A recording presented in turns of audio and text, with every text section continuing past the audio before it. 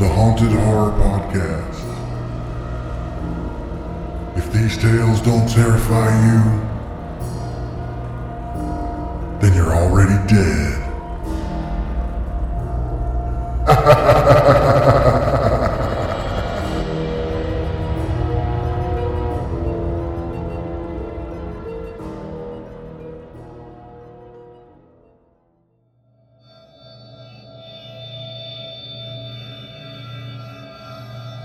Lost Dog, written by 10 Minute Horror.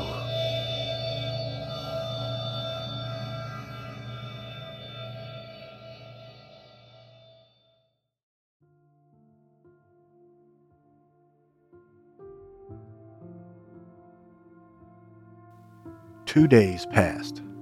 He still hadn't returned. We weren't sure which of the 5 family members had left the kitchen door open, but our beloved 12-year-old golden retriever found his way out and hadn't come back. It wasn't the first time. He'd find his way out and run off for an afternoon, but never overnight. He'd always be home for dinner. 2 days. We were all sick with worry. We flyered the neighborhood with lost dog posters. Every telephone pole had Chase's smiling face on it. I've seen some posters that say, "Don't try to catch or engage with so-and-so, just call us immediately." That didn't apply to Chase. You didn't need treats, you just needed a smile. He was the best dog, is the best dog.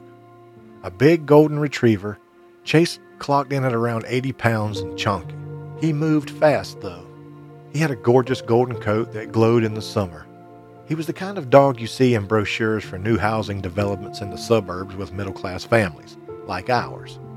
Since the original Lost Dog posters yesterday, we'd printed more, this time offering a reward, $500. Mom and Dad decided we'd push it to $1,000 by tomorrow night, if necessary. Chase was the glue of our family. Whenever we left, he always waited in the front mudroom for us. He loved sleeping on our shoes when we weren't there. It was beautiful coming home to him and bitter leaving. He made the world better, and now it seems so empty without him. That was his charm. He always wanted to party, and he always wanted to snooze on the sofa with you during a movie. He was game for whatever. The fear of never seeing him again was growing with every hour. I was keeping those thoughts away and had done pretty well so far, but 2 nights without him felt like 2 months. One of the cutest things about Chase, he slept in all of our rooms. We left our doors open and he'd visit us all over the course of the night. 2 hours in my older sister Jane's room, 2 hours in my younger brother Timothy's room, and usually more like 3 hours in mine.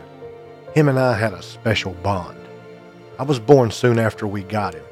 However, him being born several weeks before me made him technically older, in dog years anyway. Him and I grew up together. We learned together, went on adventures, and discovered the world together. I would never share that unique friendship with anyone else in my life. And that was just how I viewed him. My brother and sister and parents each had their own relationships with him, which made the situation easier and more difficult at the same time. We were all struggling. I was upstairs in my room looking out the window and hoping to see Chase. I thought I did a few times. Always shadows, always false alarms.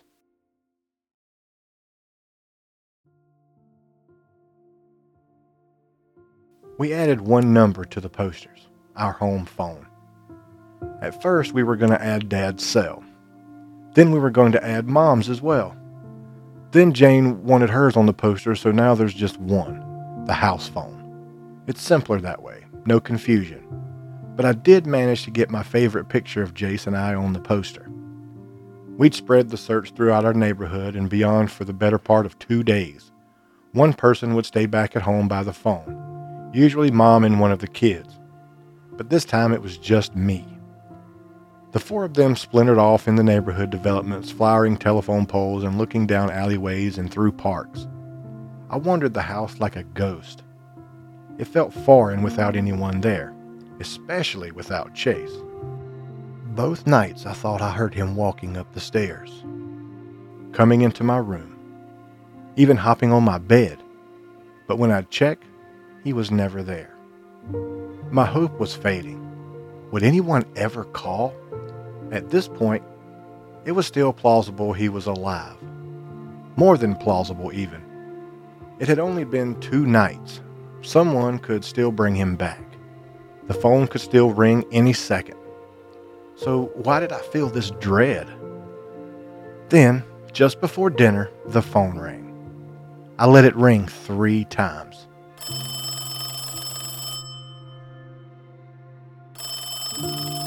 Saying a quick prayer to whoever was listening, please let this be about Chase. Mom and Dad weren't religious, so none of us were really, but I willingly called in this favor, just this once. I answered to a gruff older man on the other end. He asked if I was the owner of Chase. My heart melted. Chase was alive. The man, Gary, said he'd been out with his own dog on a walk and came upon a golden retriever, curled up by the stream in a park. Gary had seen the posters around town and made the connection. He said Chase seemed ill and had to be carried up to his truck. Gary's neighborhood was the one we canvassed this morning. It was pretty far from ours and we didn't know it very well, but I was familiar with the park and where he had found Chase. Gary said he takes his own dog along a path that runs through the park, but I can't imagine anyone wanting to walk through there. It was more of a large ravine than a park, and was overgrown with bush and looked like a giant ball of barbed wire. I gave Gary our address and said the $500 reward would be here waiting. Then I excitedly called Dad and told him the news. He called Mom and they all rushed back to be here for Chase's arrival. I sat silently for the next 10 minutes, in disbelief that this nightmare had finally come to an end. Chase was on his way home.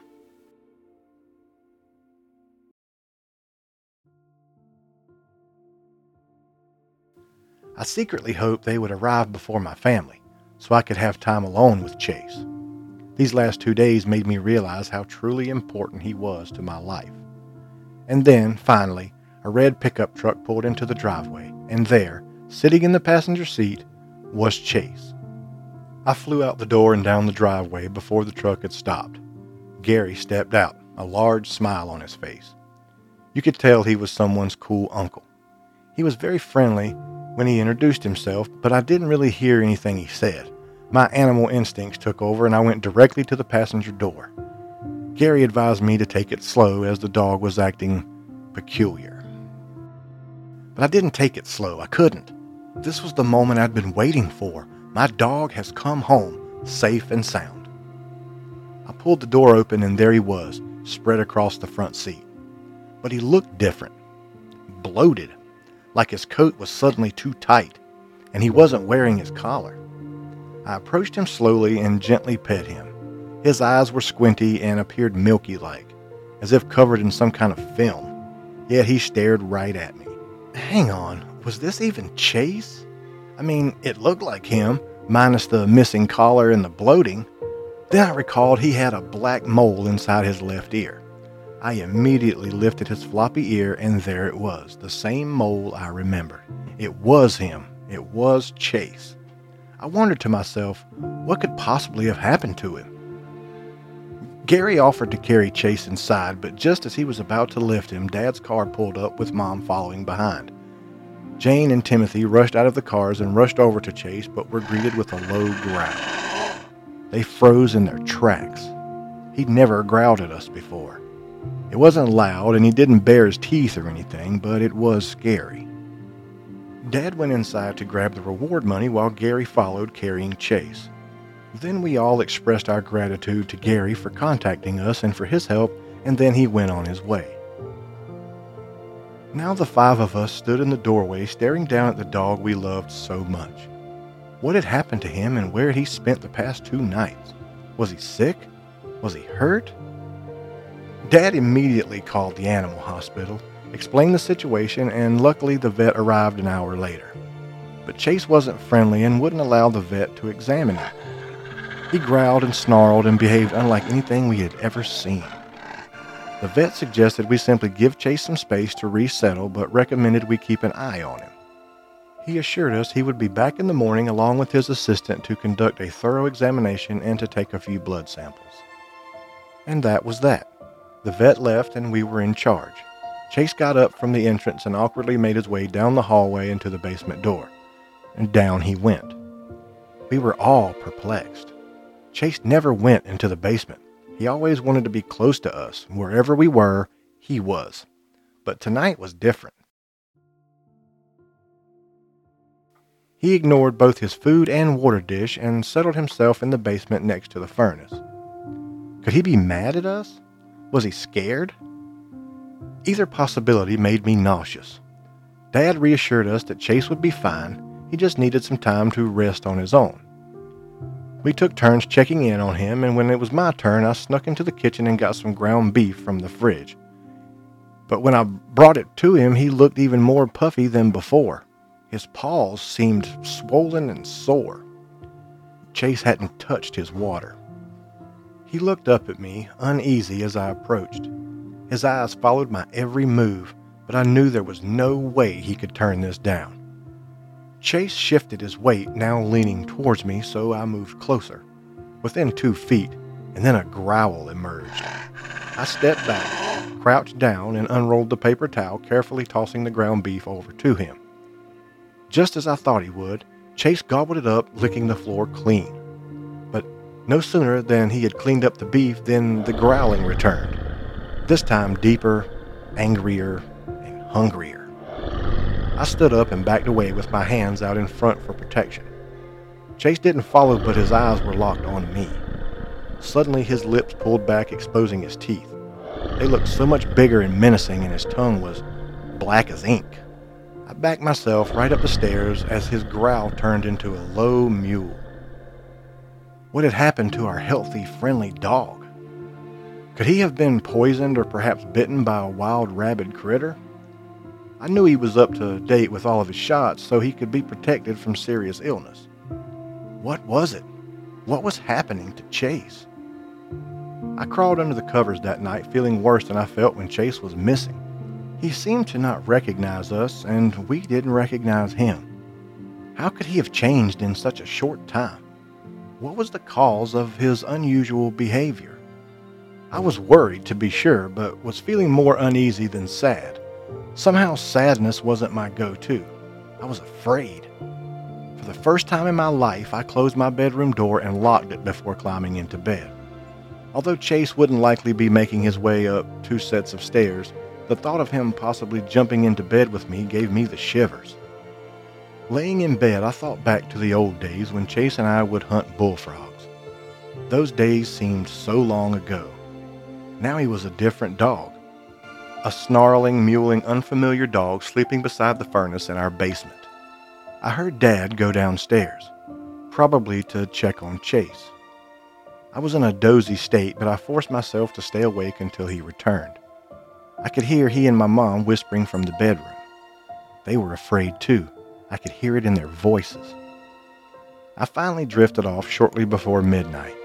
I tossed and turned from one nightmare to another when suddenly I awakened by a loud scratching sound at my door.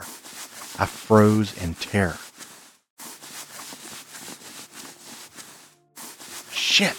Was it Chase? The scratching got louder and became more desperate with growling and mewling and snarling. There was a banging thud and then repeated thuds hitting the door with force. Then it stopped. I could hear fast and furious movement out in the hallway, followed by a blood-curdling scream. Oh my God! What was happening? It was coming from Jane's room. There was a deafening commotion of shuffling and yelling and horrible sounds like cattle being fed through a meat grinder. Then silence, except for footsteps moving back and forth in the hallway. My door thudded inward over and over. I could see the frame wouldn't hold out much longer. I pulled myself out of paralysis, rushed over to the window, crawled out onto the overhang and up onto the roof. I was shaking uncontrollably while clutching the base of the chimney. I could hear my bedroom door crashing and a rush of movement towards my window. There was a howling and growling projected out into the night like wolves planning an attack. I could see neighborhood lights coming on while dogs everywhere were joining in their own alarming howls. I sat in panic and complete stillness until everything quieted down. But before too long, a horrific screech came from my bedroom window. No one came to investigate. No one wanted to witness what kind of madness was unfolding in our neighborhood.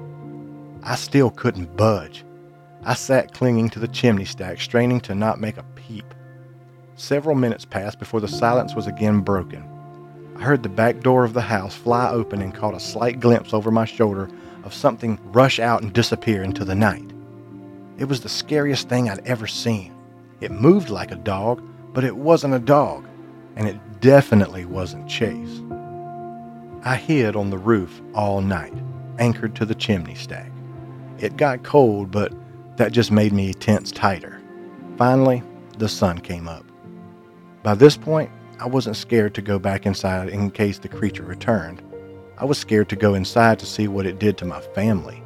Those screams, they were death screams.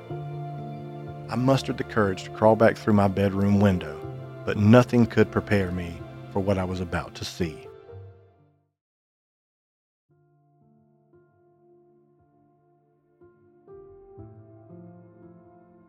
It was as though a bomb had gone off.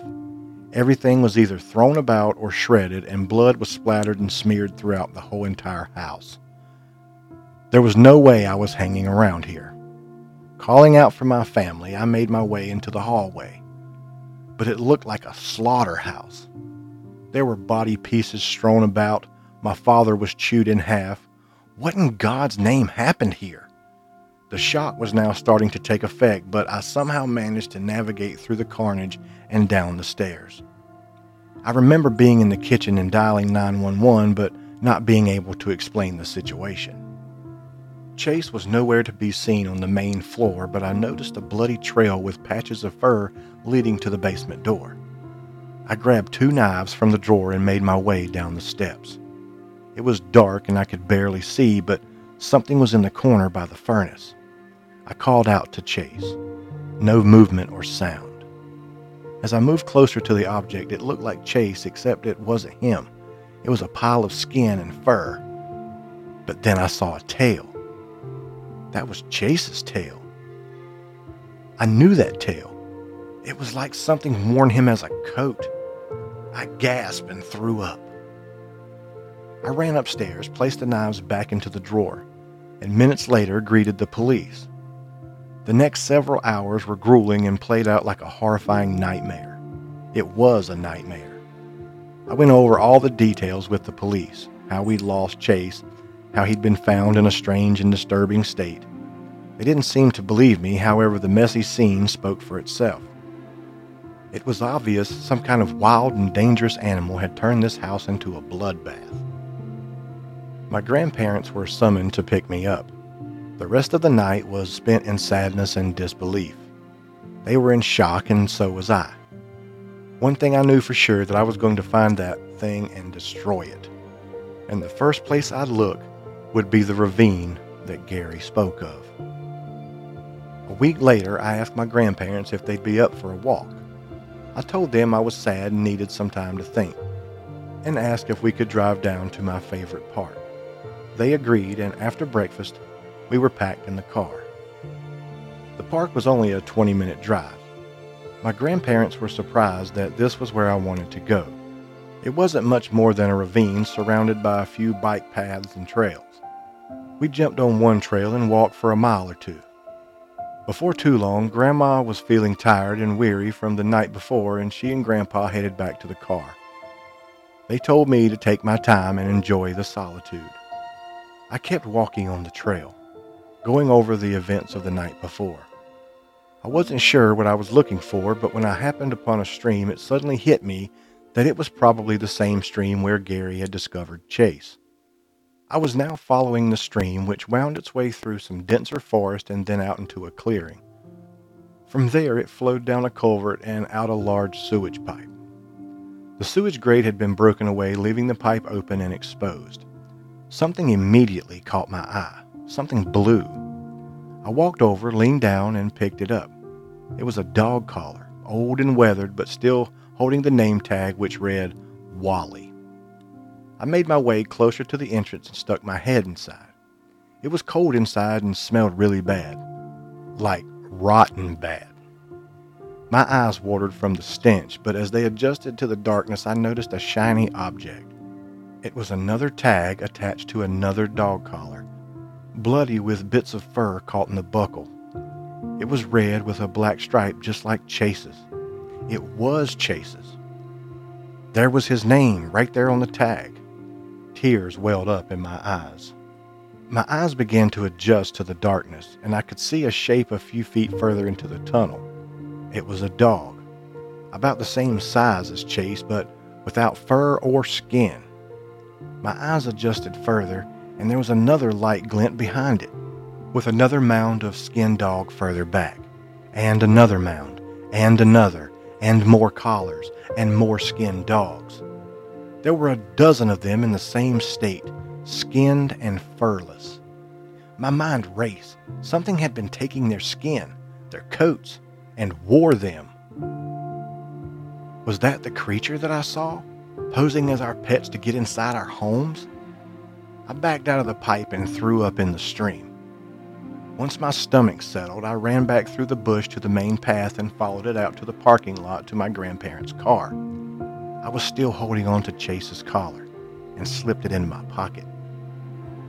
When we got back to my grandparents, I looked up the name Wally online for missing dogs in the area and found him. He'd been lost a few months ago in a neighborhood on the other side of town. His family is now dead, an unsolved animal attack. I spent the rest of the day trying to figure out what to do. I needed a plan, and I needed it fast. I'm going back to the park in the morning to wait for that thing to return. But I'm going with my grandma's bear mace and grandpa's wood chopping axe. If the creature doesn't come back tomorrow, I'll wait for it the next day, and the next day, and the next. But in the meantime, if you're listening to this and your dog goes missing, be careful if it comes back. It might be something else.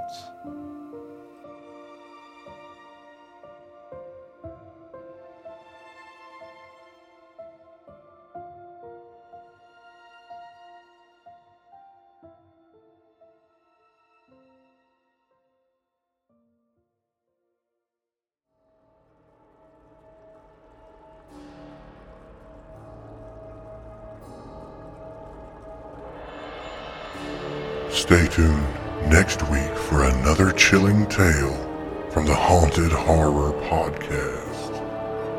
Be sure to follow the Haunted Horror Podcast on Twitter @TheHauntedPod.